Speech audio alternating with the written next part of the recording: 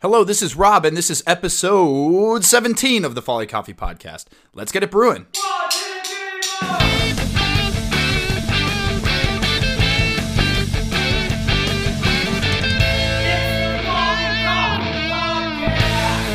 All right, for this episode, I decided, Jeff and I still haven't got the time on the calendar to do the second half of the Cup Tasters episode that we recorded in Nashville. So at this point, it's going to be like more of a recap than anything. But instead of doing part 3 of the Folly Coffee story, I decided to take a quick break because chronologically that made sense to go back and tell the story of how I co-founded Philtera cold brewed coffees with Brandon. I kind of alluded to it in the previous episode, but I wanted to do it now because it makes sense because we launched in September of 2018. So why would I go back and do a Folly Coffee podcast episode about where we're going to be in 2020, what we're trying to do, where we're at in 2019, if 2018 happened before that? Does that make sense? It makes sense in my mind, chronological sense. So I'm going to move forward in that way. So today's episode is all about how Brandon and I launched Philtera cold brewed coffees. For those of you that don't know, my name is Rob. I am the founder and owner of Folly Coffee Roasters. I'm also the co-owner and co-founder of Philtera cold brewed coffees. That is spelled like P as in Philtera. Philtera cold brewed coffees. And the biggest question I get when people figure out that why do you have a coffee roasting business and a separate cold brew business? One, you're dumb because you should have just done it under one. And two, what is your reasoning, you dummy? And so hopefully by the end of this episode, you're like, oh, okay, that makes more sense. I still think you're dumb, but it makes more sense than it did before. And so I'm going to go back. Wayne's World reference there. I'm going to go back to, let's start the beginning of 2018. So January 2018, I just launched Folly Coffee. Like I said, during this time, this lead up from like May when I moved back to January of launch, I was building out the roaster with Ken out in Silver Lake. But I also referenced that I was going to all of these coffee events. Like the first week I was back, Wesley Andrews had their first anniversary party, latte art throwdown. For non-coffee nerds, a latte art throwdown is literally a bracket tournament style competition where baristas compete head to head to see who can pour the best latte. People do them in different ways, but the most simple is just whichever design is best as determined by judge based on whatever criteria the exact one decides. So that's probably the most common event in like the coffee underground scene.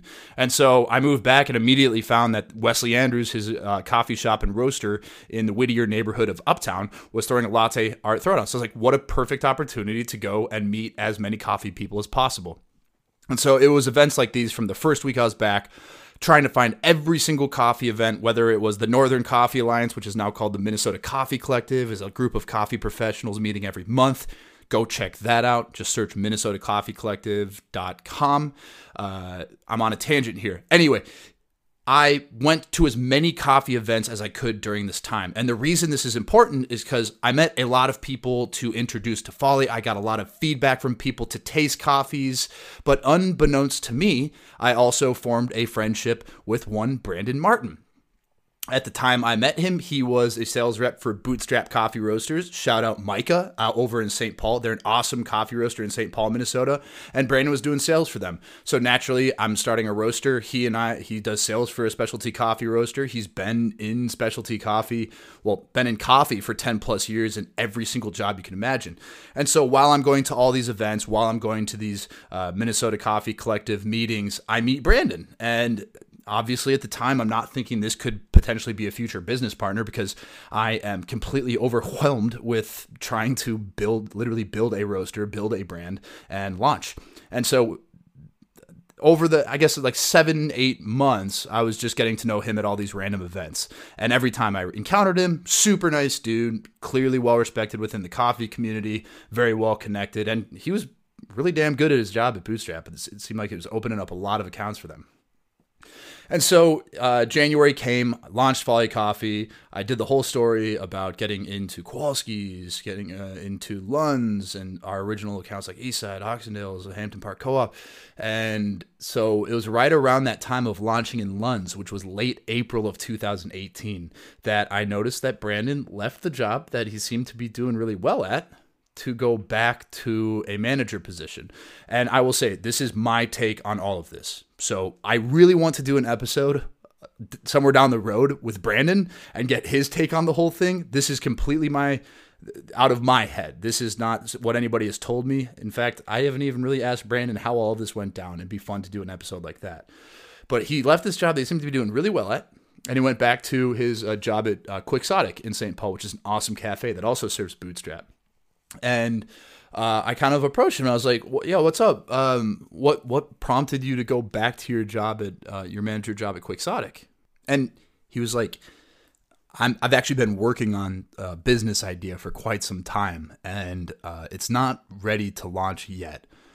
But I needed to go back to this manager job to free up some time and just, quite frankly, space of mind to be able to vet it out." And I was, I love business ideas. I'm like, "Tell me all about it." He goes, "Actually, I wanted to talk to you about it." He goes, "I've been working on cold brew recipes for over 2 years. And I just think that the existing cold brewed coffees on the market are, especially in the Twin Cities, referencing here, the existing cold brews on the market just aren't as good as they could be. And the marketing and branding and approach that cold brew companies are taking is to be like an energy drink replacement."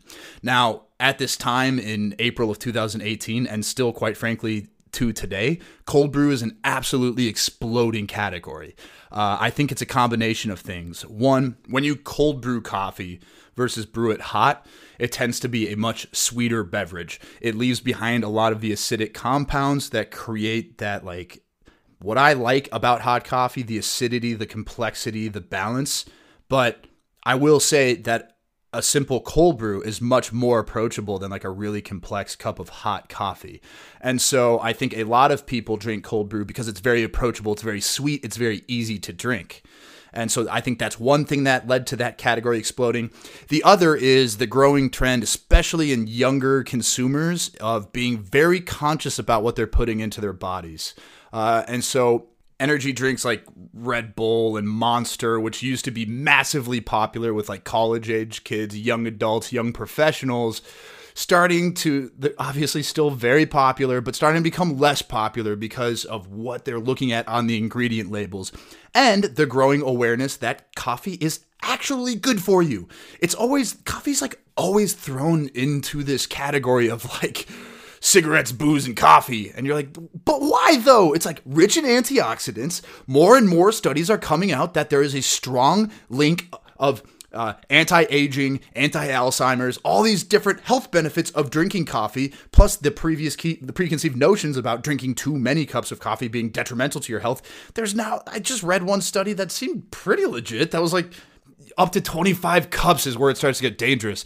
And I don't even know how you drink 25 cups. Where does anybody find the time? Not that I'm going to try to figure that out. And so I think those are a few things that led to cold brew exploding as a category. One, it's sweet. It's easy to drink. Two, energy drinks becoming less and less popular. And three, coffee actually is good for you. So cold brew with very minimal amount of sugar or no sugar is a very, very good alternative to these like absolutely gut-wrenching energy drinks. And most of the cold brew companies on the market at the time were marketing and branding themselves as an energy drink replacement. And Brandon saw this. And he also saw that there was, so I'll go back to our conversation. He's like, and if I'm remembering this correctly, I might just be making this up in my own head at this point, which might be most of my memories. But Brandon essentially said, cold brew is not exciting to high-end specialty coffee drinkers. Because it's just a simple sweet beverage, and because most cold brew producers are trying to compete with energy drinks, what they do is they use cheap coffee.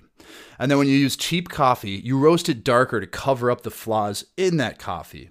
And then you do a very simple brew method, which is Just steep it at low temperatures for 12 to 24 hours, extract the coffee, and then dilute it to taste, and that is your cold brew. And that results in a cold brew that is drinkable, but it's going to be like a little bit bitter. And so what most companies do, because it's cheap, dark roasted bitter coffee, is they'll add a little bit of sugar to balance it out. There's not many good representations out there that are just water and coffee, and the ones that are, especially ready to drink, like in cans and stuff, most of them aren't good. Some of them are pretty nice, but most of them out there just, even the ones that were nice, didn't excite me as a high-end specialty coffee drinkers. It didn't have the same complexity. It didn't show the true quality of the coffee. You didn't taste the processing method. You didn't taste where it was grown. And Brandon recognized this. And quite frankly, at this point in time, I didn't think you could cold brew a coffee in that way. And then he said, I've been working on this concept. I've been working on cold brew recipes for over 2 years, and I wanted to talk to you about it. If I approached you as Folly Coffee Roasters and was willing to cold brew your coffee for you and then go sell it myself, would you be interested in that? I'm like, well, like, yeah, that sounds actually like a really good idea. I would do that. Is like, are you doing that or somebody doing that? He's like, well, that's what I want to do, and that's why I wanted to talk to you. Would you be interested in going in on this with me? And I'm like, I don't know. I just launched Folly like 4 months ago. It's taking everything I have to get it off the ground. I don't know if I'm interested, especially like cold brew is super saturated. There's a lot of big players, and it's an exploding category. So it's continuing to attract large companies with lots of resources to compete. And he said, like, I hear you. First, I want you to taste what I'm doing. And he had with him the Folly House Bean with one of his cold brewing recipes. And I tasted it and was like, whoa, like this is the Folly House Bean. Like at the time I was a naturally processed Ethiopian Yuri chef. And I'm like, this is the first time I've tasted a cold brew and been able to identify that this is like clearly a naturally processed Ethiopian. I'm tasting the processing method. I'm getting like those blueberry, the fermentation notes. I'm tasting like the fruit forwardness, those like floral kind of like subtle notes that you get from Ethiopian coffees. And I was stunned. And I go, this is really, really good. But I'm still not super interested. All the stuff I said is still true, despite this being an incredible taste, an incredible product. It's still super busy and saturated. I just don't know if I see it. And then he said, well, there's two other facets that I had for this idea. One would be we'd only go on tap. And then you used to sell beer kegs, right? Like you used to sell kegs, bars, restaurants. And that's where he started to rope me. And I'm like, all right, now we're back in my lane. Like slinging kegs, bars, restaurants, that's my thing. Like that's what I was good at Sam Adams. That's a lane I missed in specialty coffee, because getting on tap is such a different like sales experience than trying to get someone to serve and brew your coffee. And if you go to the last episode, you'll see a lot of the reasons why. So I won't go into too much detail there. But selling kegs seemed really exciting to me. And then the third thing was, he goes, I don't want this just to be the Folly cold brew. I want to do it under a completely separate business and work with a group of specialty coffee roasters that we would be very selective about who we work with. And that is the part that I wasn't instant on the spot. I said, that's actually a very, very intriguing idea. I need to think on this very seriously. We also would need to figure out how much would this realistically cost to do, because as I've referenced many times, starting a small business, you're going to be very cash poor unless you've got some source of massive money pits or a huge investment, which we did not have at Folly, or my personal bank account working 4 different jobs that I had just quit. And so after thinking about it for some time, I ultimately decided this was the right thing to do. One, and most importantly, was the cold brew was amazing. I hadn't tasted something like that. And anytime I taste something I haven't had, or of a quality that's above anything else I've ever had, it's hard to get that out of my mind.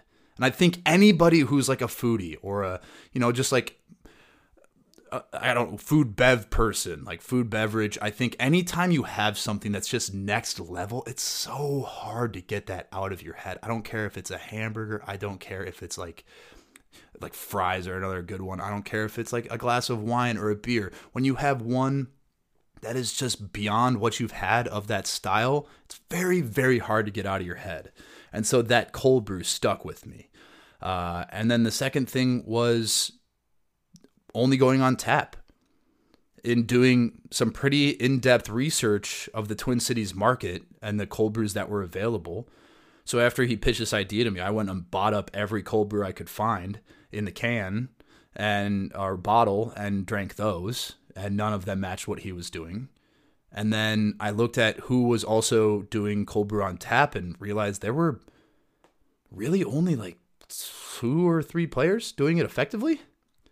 And that made me wonder why. Like, why aren't more people doing cold brew on tap if it seems to be an underrepresented market? And that's where I realized that there is a high capital barrier for a small coffee roaster, or not even small coffee roaster, just for a coffee roaster to launch a commercial cold brew program on tap, especially in the can or bottle. There's a lot of hidden costs involved. And if you listen to the rest of this episode, you'll realize where those hidden costs come in. Because just like Folly, this was much more of an endeavor than we expected. And it happened way quicker than Folly did, but not without its own challenges and hidden costs. And so being on tap, not only was I excited about the proposition of selling kegs again, but it seemed to be a channel that not a lot of people were focusing heavily on. And so that was intriguing to me in analyzing that channel. And then the last part. So what would the business be if we're sourcing beans from different roasters, but we're using Brandon's proprietary brewing methods to make their coffee taste better as a cold brew than anyone else can make it taste as a cold brew? And then we're kegging it. And so technically we've bought the beans and kegged it. So now the kegs are ours to sell, but we're also kind of still representing the roasters that we work with. Like, what is it? So are we like a contract brewer? Kind of. So a contract brewer would be somebody that you literally sign a contract with that you will produce our cold brew and private label it for us. And private label just means that their name's not involved in any fashion, that they make it for you, and then it's the roaster's responsibility to go sell. And that exists. That business exists, and there's a lot of them out there. Again, I don't think any of them are doing it to the quality that Brandon is brewing with us at Philtera. And so I don't want to be a contract brewer because there's no brand equity in that. You're not building a brand. You're not really creating any market differentiation over someone that does it. And in fact, we'd be at a disadvantage because our cold brew is not shelf stable because we found it affect taste. And for us, the taste of the coffee is the number one priority, not shelf stability and ease of shipping and so on and so forth. So it's like not a contract brewer. So I was kind of confused on that. And I go, but it's also not just our cold brew. And at the time we didn't have a name. So I'm like, whatever our name is, it's not our cold brew. So how do we do that? And that was kind of the thing where I went back and forth of, do we want to do this and fall victim of potentially just becoming a contract brewer with no brand equity? And so I was hung up on that part for a while, but ultimately the idea came to my mind that we could do this almost like a seasonal beer program, that if we can be a brewer for these roasters, we can have a tap handle that is our brand. So whatever our brand ends up being named, the tap handle can have our name on it. And then whichever coffee is in the cold brew can be at the top of the tap handle. I was like, when I thought about that idea, then it all clicked. Then you go, it's this entirely new business concept that really hasn't been done, that contract brewers do not add value to the coffee. Contract brewers are just doing a service for a roaster. But we were adding value to the coffee because Brandon has these proprietary brewing methods that make the coffee taste as a cold brew that I've never tasted before. And once that idea clicked that we could build a brand and still really, really represent these roasters in an awesome fashion, That's where the whole thing clicked to me. And so at that point, I was obviously very excited by it, as you could probably tell by right now as I'm like recollecting these memories. And I go back to Brandon and go, let's do this. And that's where we sat down and started like really planning out what we would need to do. And so what we determined is the best way to start this business would be in a commercial kitchen. And so commercial kitchen, what's the other name that is called? Oh yeah, commissary kitchen. So commissary kitchen or commercial kitchen, we need to find a shared space. The cost to rent out, to buy our building was far too high to even reasonably consider at this point. To rent out entire kitchen was far, far too high, because commercial kitchens can be very pricey, especially if you have to buy all the equipment that goes into the commercial kitchen, and so that you rent by yourself. And so we need to find a shared space. And fortunately for us, the Twin Cities had a handful of spaces that would work for us. And we also had the advantage that the only things we needed for a space was literally space. We're not making bread, so we don't need a massive commercial bread dough mixer. We're not making anything that has to go in the oven. We don't need commercial ovens. So we could approach commercial kitchens and say all we need is a preparation space, but it has to be in a licensed facility, and that's the kicker. We couldn't just start this in our basement. You could do that if you're doing a cottage food license, like if you're just doing farmers markets, but I actually don't even know if you could do technically that for farmers markets, because you might need a special license because you are actually manufacturing the food. I don't know, but we weren't even considering that at any point. So we needed to find a licensed facility with enough space for us to be able to brew, at the time, like 30 to 50 gallon batches of cold brew. And so we started looking around. Now, we also got lucky, and part of it that played into the decision is a lot of our upfront costs were saved because months prior, with Folly, I had done a Kickstarter, because we wanted to have a cold brew kegerator and a cold brew system so that Folly could produce cold brew for events and a farmer's market and so on and so forth. And so we had successfully funded a Kickstarter over at Folly. And so we had a commercial kegerator, we had a 30-gallon commercial grade cold brew system. And so we had a lot of that equipment up front that we needed to make the cold brew the way Brandon was making it. So that saved us upfront costs. And then one of the benefits of going from a salaried job to quitting, moving in with your parents, and working 4 odd jobs is that your tax return is good. And so I had a good tax return that year, and Brandon had been saving money for 2 years knowing that he was going to launch a business. And so we pooled our money in and did a joint LLC, limited liability corporation. And so we formed this LLC, split equally between myself and him as co-founders. Now, this is a dicey proposition, and I'll go back to that because this is a very important component of why I think Philtera is successful. So I'm actually going to write down right now with a pen and paper, because I'm old school like that, to go back to joint partnership. All right. And so we had the equipment. We had to find a kitchen. And so we literally just Googled commissary kitchen on Google. Shared kitchen space, commercial kitchen, commissary kitchen, commissary kitchen. I still am not completely sure how to pronounce that word, so I always say both. So I'm only half stupid and not full stupid. And we find there's probably 5 places that are a realistic fit. There are a few places that are a stretch fit in terms of high budget, and there are a few places that might be actually under our needs. And we start touring around, and luckily Brandon also has a lot of connections within food and beverage, and so we had a few recommendations. And we ultimately narrowed it down to 3 or 4 spaces and toured them, and it was very, very clear where we needed to be. And that was a beautiful space in St. Paul called Gia Kitchen, G-I-A. And the reason this space fit so perfectly is it was gluten-free. So they only had bakers that were gluten-free, which obviously there's no gluten in cold brew, but it is nice to be able to say this is produced in a gluten-free facility to not even have to worry about that. And it was basically all gluten-free bakers. And so people making different food and beverage that were gluten-free, and that was the focus of this kitchen. And so we were able to come in and say, we don't need to use any of the baking equipment. We don't have to use this or that. All we need is space and fridge space, which they had.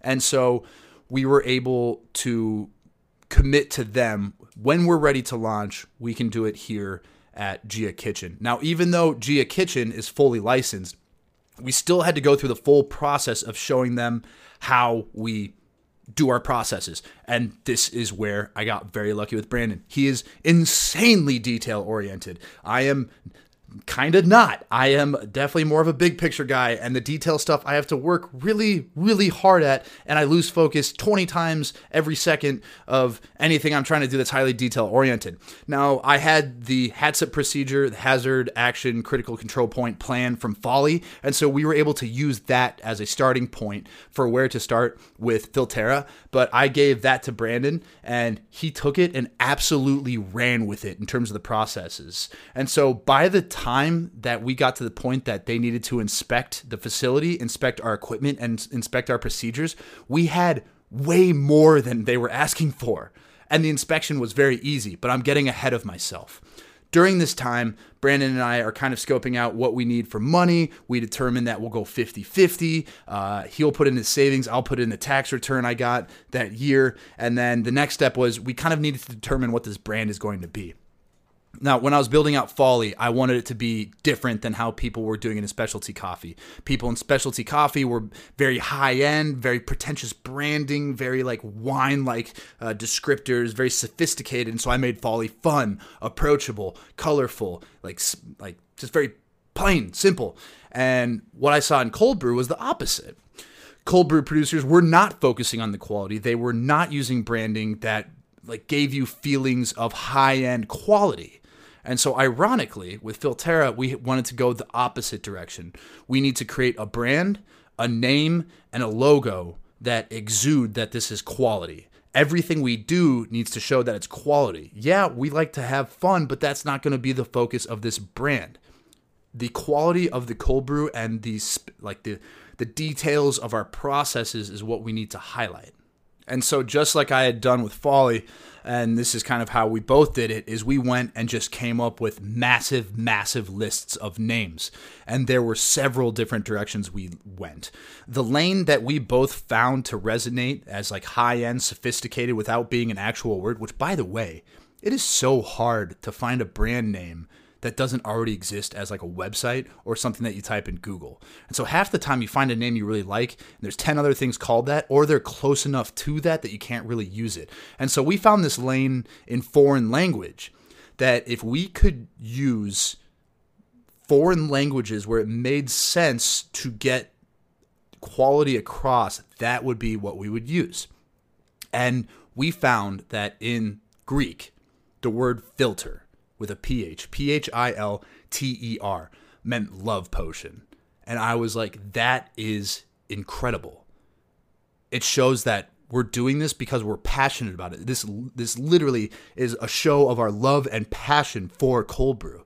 And we put the A on the end. Quite frankly, it sounded really nice. It made it 100% ours, a completely unique name. And then for the logo, we worked with at the time, local designer David Ungs, and he came up with an awesome concept. Brandon and I found a bunch of old Nordic symbology, like Nordic symbols, and we loved that Nordic tie to Minnesota because there is such a strong Nordic tradition here. And we found two symbols for love and energy. And so we went to David and challenged him and said, David, we need you to combine in some way these symbols for love and energy, because we want, obviously, like cold brew coffee exudes energy, but we also want it to tie into our theme of love and passion. That's why we're doing this. And he came back with what is now our logo. It's very clean. The lines are very angular. It's just exudes quality. And he also found an awesome font that he created for Philtera. And when you look at it, you just get that feeling of quality. It's like, it's not on trend. It's different enough that it's not trendy, but it is definitely exudes like modern sophistication. And so we fell in love with the name, we fell in love with the logo, and we moved forward. again, I will state, as I have before, if you are building a business, hire a professional. Hire a professional to help you with your brand design. Maybe not the name, but even maybe the name. If it's not your wheelhouse, now naming, I don't know if it's my wheelhouse, but I really enjoy it. So at least I enjoyed that part of it. But stuff like branding and fonts, hire a professional. It is so hard to go back and change your name, change your brand, change your logo. Because from day one, you're trying to build brand equity and become recognizable. And if you have to go back after a year, you're starting over at square one. So I urge you, find a professional. So the next step, we had the brand. We also had to find roasters to work with. And this actually was not that hard of a step. Brandon had an amazing reputation in the industry. And with the initial success I'd had with Folly, I think people at least respected my business acumen. And so when it came out that we were partnering and creating this service of cold brewed coffees, we were able to approach Bootstrap, that amazing roaster in St. Paul I was telling you about that Brandon used to work for. Obviously had a great relationship with them because of Brandon. And so Micah said he's on board. We also approached, at the time they were called Gutter Punk Coffee. They're now Wildflower Coffee. Not only do they have great coffees, but they're also a nonprofit empowering at-risk youth. And so we really wanted to work with them because we could be another channel for them to grow their business and be able to support their cause as well as having great coffee. And then the last one we launched with was Elixir out of Philadelphia.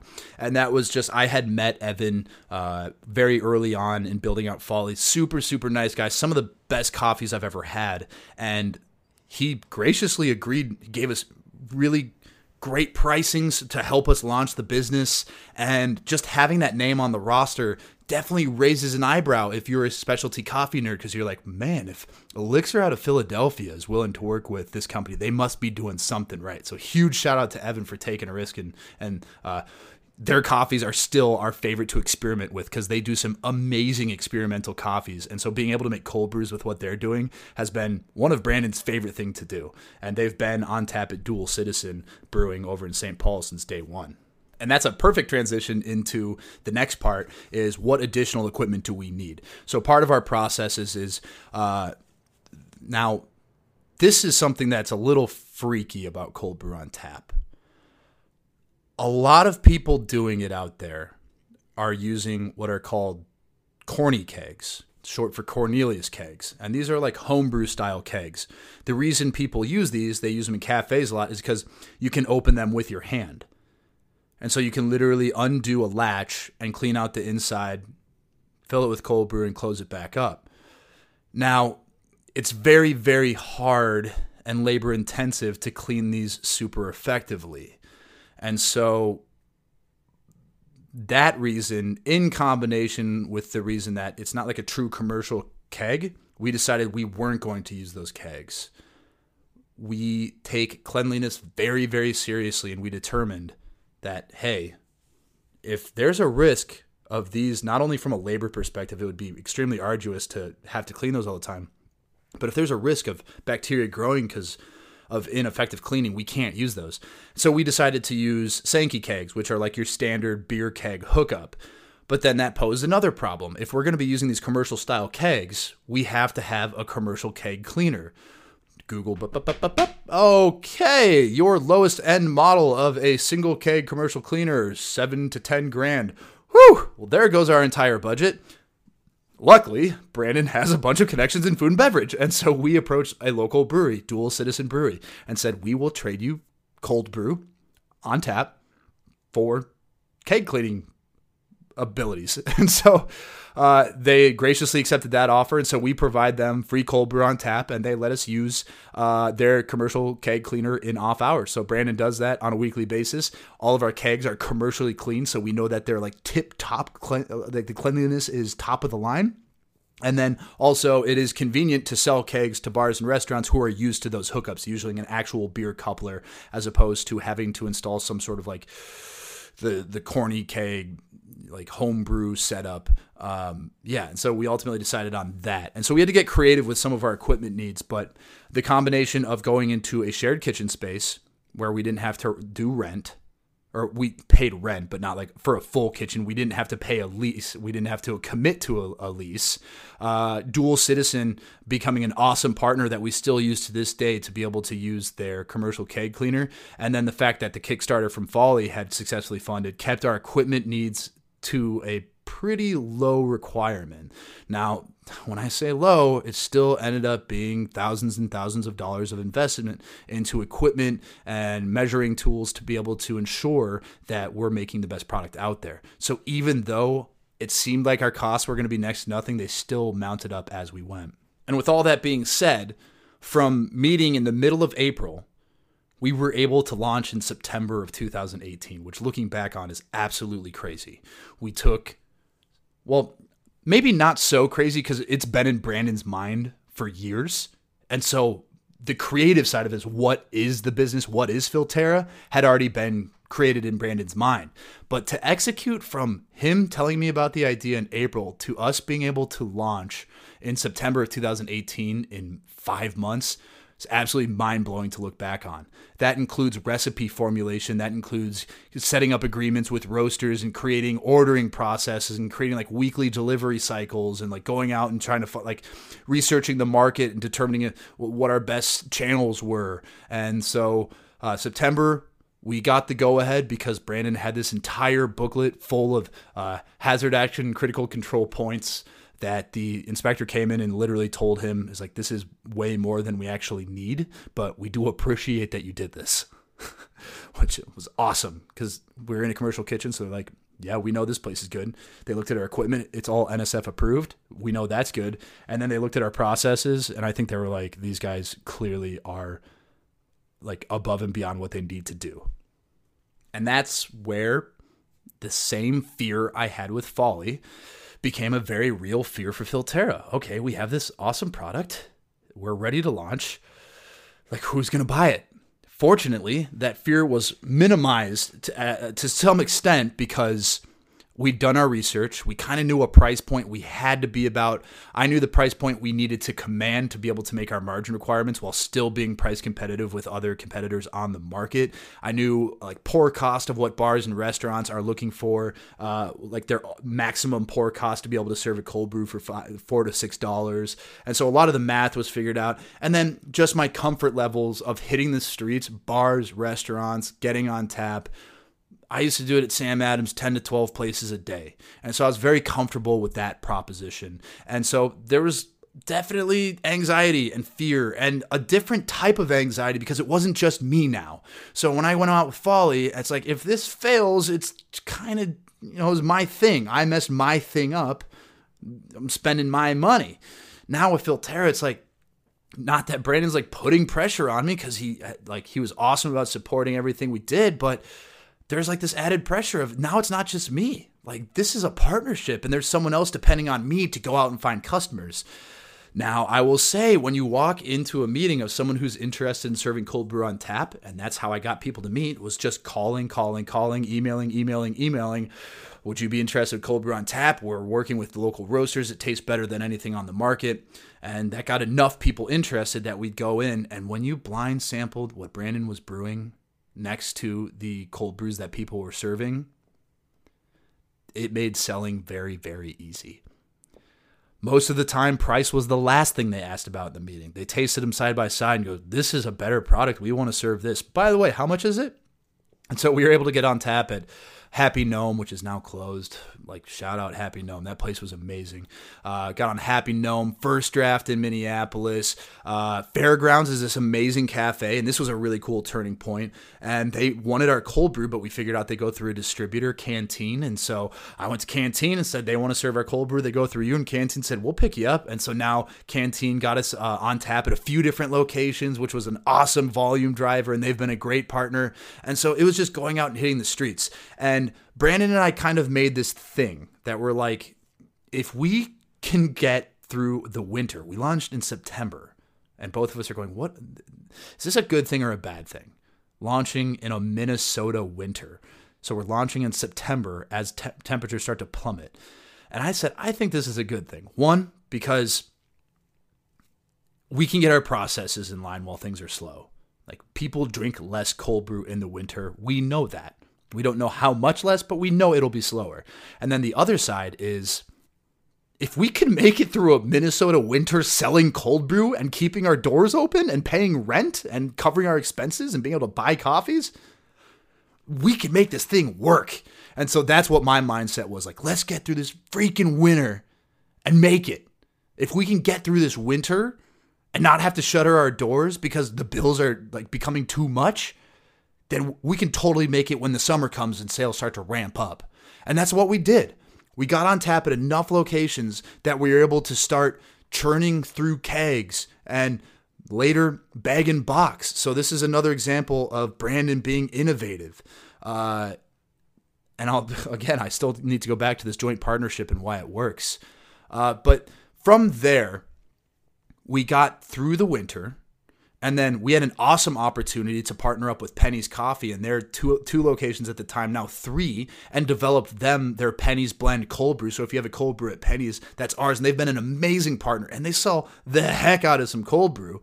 And now you can go to our website. We have, I think the last time I counted, like 15 partners, and then the next summer, really the problem was like, okay, I have to stop selling because we found out that cold brew sales triple in the summer, like literally 3 times the volume of cold brew in the summer. So these accounts, and I was like, oh my gosh, I need more and more accounts and more accounts.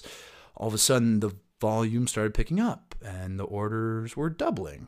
And I'm like, uh-oh, okay, that's a lot. And then they tripled. And then we kind of found that weekly rate of tripling was our maximum output at the time. And then we had to go invest back into the infrastructure of brewing.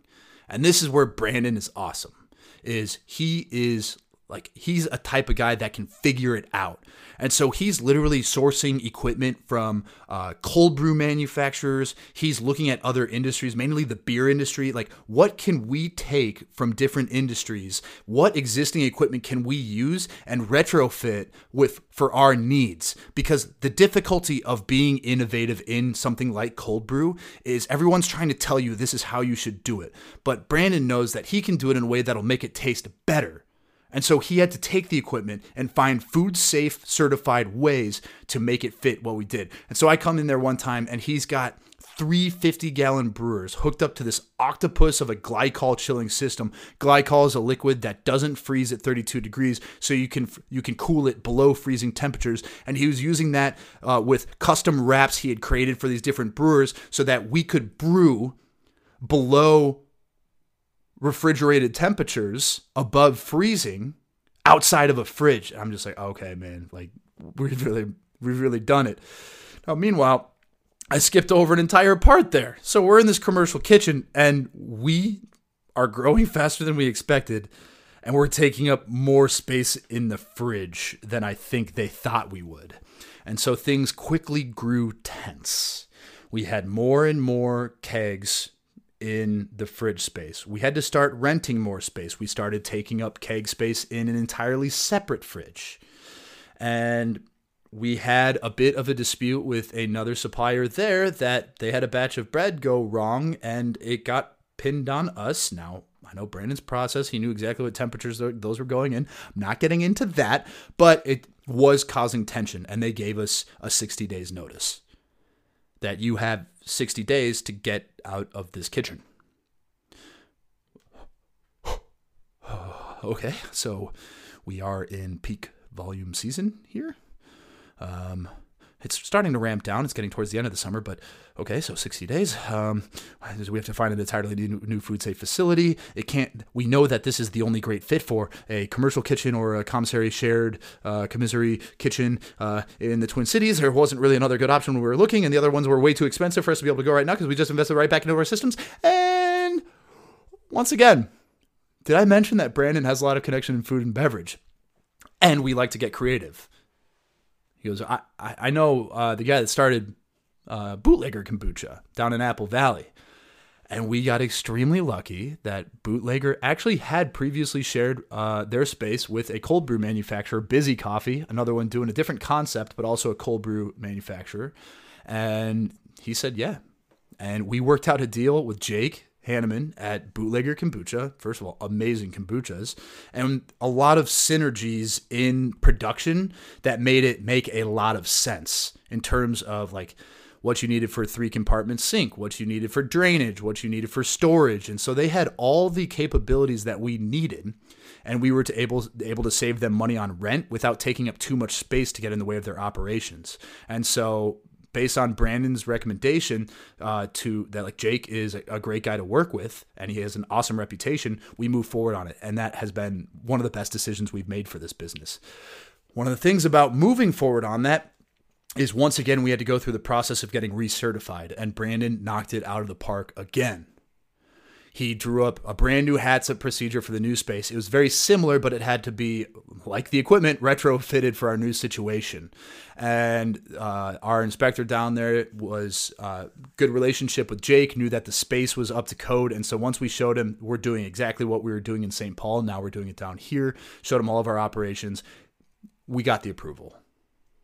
Again, so 2 approvals, 2 different spaces within the span of a year, because we were at the end of the summer at this point. I think it was like August or something. And this is the point in time where we could really blow the lid off of what we were able to do with Philtera. When we were in that commercial kitchen in St. Paul, we were very limited in space, and any extra keg that got ordered was like a little bit stressful, because it's like, okay, we are at max output. They're already upset with us. If we start storing more kegs, they're going to be upset with us even more. And we know we're on thin ice. And then they give us the 60 days notice. And so then we're going, okay, we have to get out of here in 60 days, all while trying to keep up with this increasing demand for the cold brew. And we lucked out. And Gia Kitchen, I will say also, was very, very lenient with us, because that 60 days goes by really quickly. And so once they knew that we had a plan in place to move, they were very lenient with us to be able to create a transition plan to allow us not to have to shut our doors for any like given length of time, because that can be extremely detrimental to a new business if someone can't get the product. And they understand that, working with a lot of small businesses.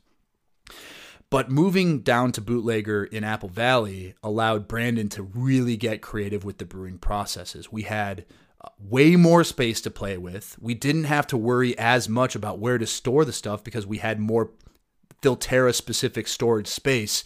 And this is where the processes really got amazing. And we're now able to scale recipes to much larger batches than we ever have before. And instead of having the problem of, oh my gosh, we're like, how are we going to keep up with demand? Now we're like, let's go out and find some new accounts, baby. And so in the back half of 2019 is where we're at now. We brought out a new roasting partner with Peace Coffee out of Minneapolis, one of the most reputable roasters in the area, with an absolutely insane fan base and of customers in the Twin Cities.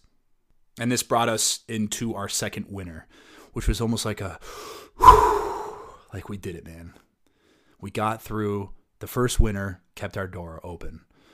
We got through a summer, and we kept up with volume. We didn't have a single missed order. It's absolutely crazy considering things tripled in volume. And that was an awesome moment. And so now we're at the point, it's mid-February of 2020. As things slow down in the winter, it allows us to refocus our energies in what we want to do. And one of the big moves we've made in the past couple months that I think is going to be one of our biggest catalysts of 2020 is we recently announced a partnership with Spy House Coffee out of Minneapolis. It's one of my all-time favorite roasters. I think they're one of the best in the country, definitely one of the best in the region, roasting absolutely amazing coffees with a reputation of being extremely, extremely picky about their coffees, and that's why they're so good. And the way this happened was my dumb luck at play. Again, I saw a name popped up on LinkedIn as I was scrolling coffee articles, and a name popped up I'd not seen, Kevin Wenzel over at Spy House. And I was like, wait a second, a coffee person that I don't know? That makes me feel uncomfortable. And so I just messaged him. I was like, I see you're new to Spy House. My name's Rob. I own Folly and co-owner Philtera. I'd love to meet, just because I like to know everyone in coffee. It's a great community, and I'd love to meet you. And so we met, and he's an awesome professional. He's been in food for 10 plus years at U.S. Food, held a number of different roles within the food and beverage community.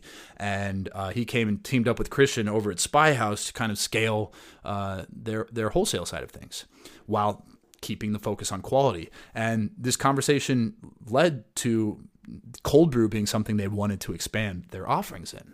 And I said, well, maybe you'd be interested in tasting what we're doing over at Philtera. And long story short, we went through a month of using their Orion espresso blend, a month of dialing in over 3 different tasting rounds and over 10 different cold brews using the same coffee to dial in the recipe that we launched 2 weeks ago. And it is tasting absurdly good.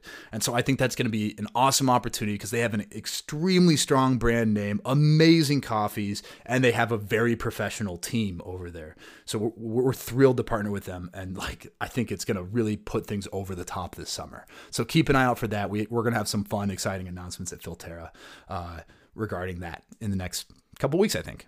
So that's the overall summary of Philtera, the story. There's a lot more that goes into it. There's a lot more stresses and anxiety and, hey, did that check come in to clear our rent payment now and this and that, and having to invest more money back into it to be able to expand our brewing operations, and where does that money come from? But it's that's not enough time to go into that. The last part of this episode, so the last 10 minutes, I want to focus on why I think Philtera has worked thus far and why I think it will continue to work. Because I think it's really important in business to not take anything for granted and to be very conscientious and thoughtful in moving forward. And so I like to every once in a while check in when things, because if you only check in when things are bad and say, why are things bad? Then you're being reactive. Whereas if you can check in when things are going well and saying, why do we think they're going well? And how can we amplify that?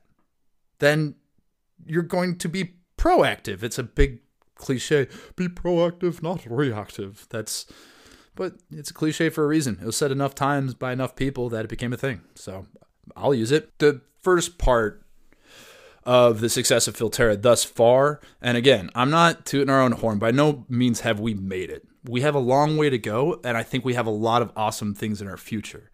But from day one, any potential success Philtera was going to have was dependent on the partnership of myself and Brandon.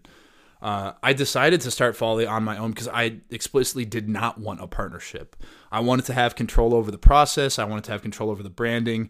And as that business has grown, I've learned to give up control. And I've learned that giving up control to someone who's better than you is an awesome thing to do.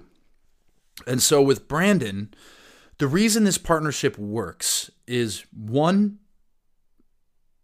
I do that a lot. I do the number thing. I'm gonna try not to do that for the last part of this episode. The reason it works with me and Brandon is we have very different interests within the same passion.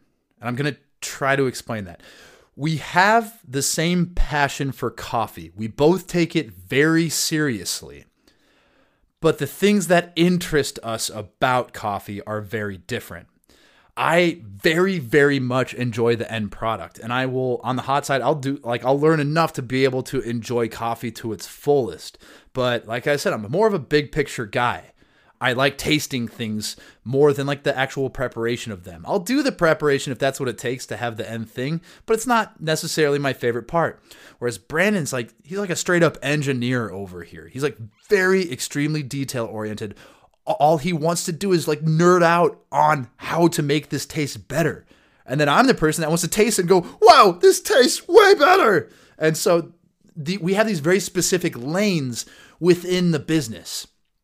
And not only do we have these varied interests, really opposite parts of the business, but we also put it into writing before forming a partnership together about what roles and responsibilities were. So we didn't just say, okay, Rob, you'll be like more of the sales and marketing side, and you can still taste and do this and that, but I'll do brewing, you do sales. That's what it is. We put it in writing what the core responsibilities for each of us were. So our titles kind of show what we do. Brandon is brewmaster, and I put mine as sales because it makes it very easy to decide who's doing what. And within those roles, we listed out a list of responsibilities that each person was responsible for. So as things come up, it wasn't an argument of, oh, I don't have time, I can't do that, I don't want to do that. It's if it falls under this side of things, it's your responsibility. If it falls under this side, it's my responsibility. So if a customer has a sales-related complaint or a delivery-related complaint, that's on me. If it's something to do with quality control, it's on Brandon. But because he's so good, it rarely happens. A lot of the stuff has to do with like serving cold brew on tap. And there's a big education piece that goes into effectively serving cold brew on tap that's different than beer.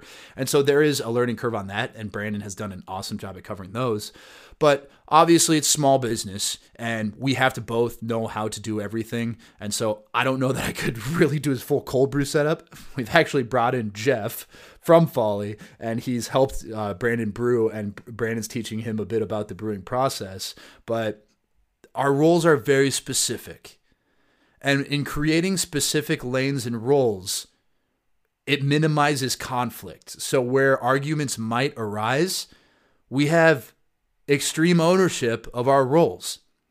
And so if things weren't moving fast enough, if we're not generating enough sales, that's on me. That's 100% on me. And I won't blame anyone else but myself for that. I'm taking full responsibility for that. If I'm going out and sampling this cold brew in the market and people are tasting it and saying, it's not that much better. It's not better. This cold brew's worse. It's not any better than what I've tasted. Then that's on him. But guess what? That's not happening. Like, it continues after, it's February of 2020 we launched. So we're like a year and almost a half in. And to this day, I haven't had one meeting where they taste it and don't say this is noticeably higher quality. And that is an absolutely crazy thing to have. And it speaks to our roasting partners. They're roasting absolutely amazing coffees to begin with. And so when you begin with amazing coffees, it's going to create a better product. And then Brandon's processes creates this final thing that's just absolutely amazing. And so having those specific lanes, I'm beating it over the head. But if you're going to form a business with someone else, it's tempting to form it with somebody that you're like. It's tempting for me to go find somebody that's also like really sales minded and we spitball back and forth and get super excited and like amplify each other's energy. But you could, if you know me personally, two of me in a room is probably a little bit too much to deal with. And so that's why I tend to work best with people who are like kind of the opposite personality. And Brandon is a bit like, we get along super well, but he's also admittedly, in his own words, an introvert, and he wants to be back of house. I'll be front of house, and I'll go be the person out talking to people. So if you're going to do it, make sure you're being very conscientious about that. I think it also helps that Brandon and I met through coffee. So it wasn't like a childhood friend that we have all this personal history where you go, this reminds me of third grade when you did that. This is classic you. It's like we met through coffee. We have a friendship literally built on coffee. And I think that's another huge advantage. And so the first part of why I think Philtera is working is because, quite frankly, this partnership is working. And it continues to work, and we are very conscientious about not getting into each other's lanes. He doesn't try to tell me how to do like the sales strategy or who to approach, and he'll jump on any opportunity that arises with his connections in food and beverage. But what he'll do is, instead of trying to go sell to that person, he'll say, hey, I know so-and-so at this place. You might want to go talk to them. And you might think, well, shouldn't he go talk to the person he knows? Well, maybe he should join me on a meeting if that makes sense. But if I'm going to be the salesperson, I need that business, the potential partner of Philtera, to know that I'm the contact for all things front of house. And so it continues to work really well. Second, like I referenced, superior quality. And this isn't us just saying we have superior quality, because everybody says they have superior quality. I mean, you have to blind taste test your own thing. You have to blind sample your own thing. You have to blind everything so that you're not kidding yourselves about the product. Like that's a very real problem, that when you get so in your own world that you'd be like, yeah, we love this. And you give it to other people and they're like, okay, that's really cool that you like it. We need not only the retailers to like it, but we need their end customer to like it. And then another reason this is working, and I think it'll continue to work, is the business model adds value at every step. And what I mean by that is we're not a contract brewer. We're not taking your beans, putting them in cold water in a licensed facility, kegging them, and giving them back to you.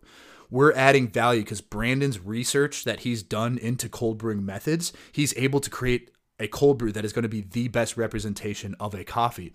So we're adding value to specialty coffee roasters that take coffee very seriously by creating a superior cold brew. We're then adding values to retailers, because retailers, bars, restaurants, cafes, anywhere serving cold brew, they can offer a superior product to their customers. And they can do it in supporting 2 local businesses, which is a very cool thing. So not only are they supporting a local roaster, they're also supporting a local cold brew company. So it's almost like twofold supporting the local economy, which is cool. But at the end of the day, the customer gets a superior cold brew. And my worry about not having brand equity, now I still think about it on time to time, but what happened organically in the formation of this business and as I'm selling is what I realized. The question retailers ask, like, well, how do I list this on my menu then? If I'm serving Spy House Orion Espresso Blend, but you brew it, is it Philtera cold brew or is it Spy House? And what we've come to now is I want you to list that as Spy House Orion Blend cold brew. And then in a smaller font, brewed by Philtera. But it's more important to me, and it's more important to us at Philtera, that the retailer knows who's brewing it. And the reason this is important is because it's the retailers that are buying cold brew on tap. They're deciding what to serve to their customers. So we are beginning to build a reputation as being the cold brew experts in the Twin Cities. And this brings me to my last point I'm going to make. If I could go back, would I do this as a Folly Coffee product? Just imagine, Rob, you've got 12, soon to be 15, looking at potential of doubling our business in 2020. You've got all these accounts that are serving not Folly Coffee. They're serving all of your roasters. Don't you want all of that to be under the Folly name in your business? And I say no to that. And I'm not just pandering here, because I've definitely thought heavily about this. And the reason is, it is extremely hard to be known for something.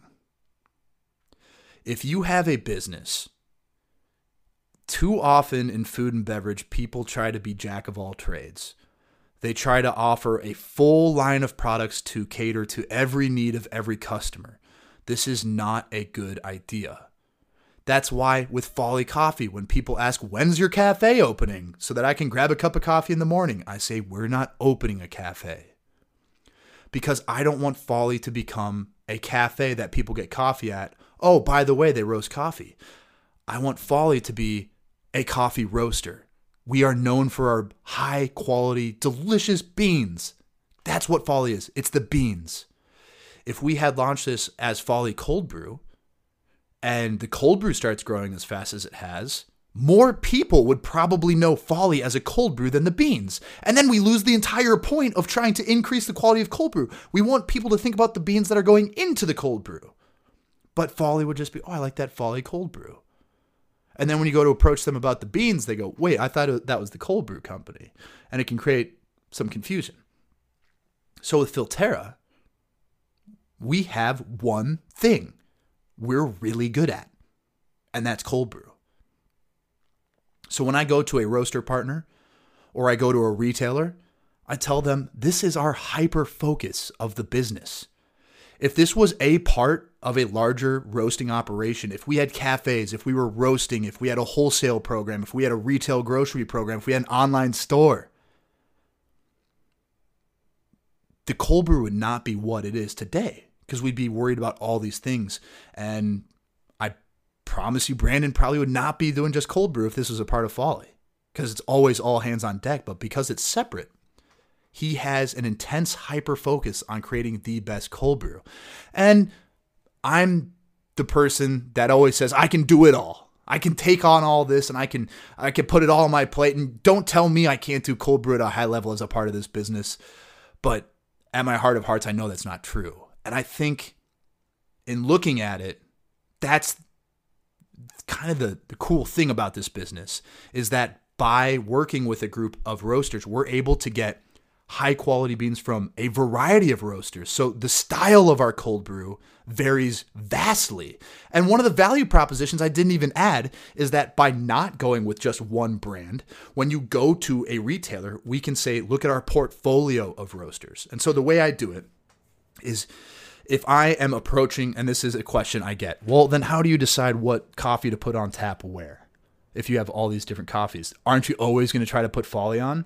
And in my mind, I keep these businesses as far separate. If anything, I give Folly a disadvantage in the selling process to make sure I'm not being biased towards it. And so what I do, if it's a cold call account, like it's an account that I found the buyer or I'm walking in with samples, I will bring 2 or 3 different samples to taste side by side so that they're blind taste testing them and know which one they like purely based on taste. And then they can either choose based on taste or the roaster that they know. And that's part of the value of Philtera, is they can choose from a portfolio of roasters as opposed to just one product. Oh, Folly Cold Brew, I don't like it, I don't want it. Oh, sorry, that's the only one we have. And then the other side is, if our roasters find an opportunity for cold brew, so let's say, we're at Black Walnut Bakery in Minneapolis. By the way, these croissants are absurd. But Black Walnut Bakery serves Spy House coffee. Hey, we'd be interested in serving cold brew. That's a lead that Spy House brought my way. And we go meet with them. We're only talking about Spy House cold brew. It's brewed by Philtera, but we're only talking about Spy House here. And so that's how I'm able to handle it and make it fair to our roaster partners, that it's not getting biased towards any one person. And yeah, I know people are going to be like, oh, I'm sure, Rob, I'm sure. But I mean, hopefully people that know me know how I operate. And if anything, Folly is like downgraded in the process because of that. And if I'm being entirely honest, it is the probably least recognizable brand in our portfolio. So it's not going to be like I go into the big, oh, Folly, that's the one I want. It's going to be like, what is that one again? Oh, okay. And then the last part is just like a lot of hard work. It's like we've gotten extremely lucky along the way, but it's the whole conundrum. Is it hard work or luck? I will say Brandon is one of those people that I go, he is probably a harder worker than me. And that's one of the things I pride myself on most, is being a hard worker. And that's honestly the end of, like, any business is not going to succeed if it's not absolutely like an insane amount of hard work. Like, unless you have it, even if you have an idea that just takes off, it's going to be hard work to scale it and to be able to keep up with demand. It's just a lot of hard work to get a business off the ground. So making sure in that partnership and in the business model that hard work is going to help you grow. Make sure you've built processes. Make sure you have the capital investment. Make sure you have the ability to have positive cash flow to be able to pay the bills, and having everything in place before launching. And you're going to fly by the seat of your pants a lot of the time, but so it's a weird combination of luck, of a lot of planning, and a lot of hard work. But I think that's going to be true for absolutely any business. And so I'm just an hour and 8 minutes into it. And I feel like I could probably talk for another hour about this business, but extremely excited about where it's going. Again, any questions you have, like, reach out, because it is confusing. It is confusing that it's a coffee roaster, but it's that I have a coffee roaster, but it's a cold brew business over here with a different person, and how is that split, and how's it been? Seriously, feel free to reach out. Any questions you have directly. Our Instagram for Philtera is @PhilteraCo. and that is Philteraco. Or my email for Philtera is rob@philtera.co.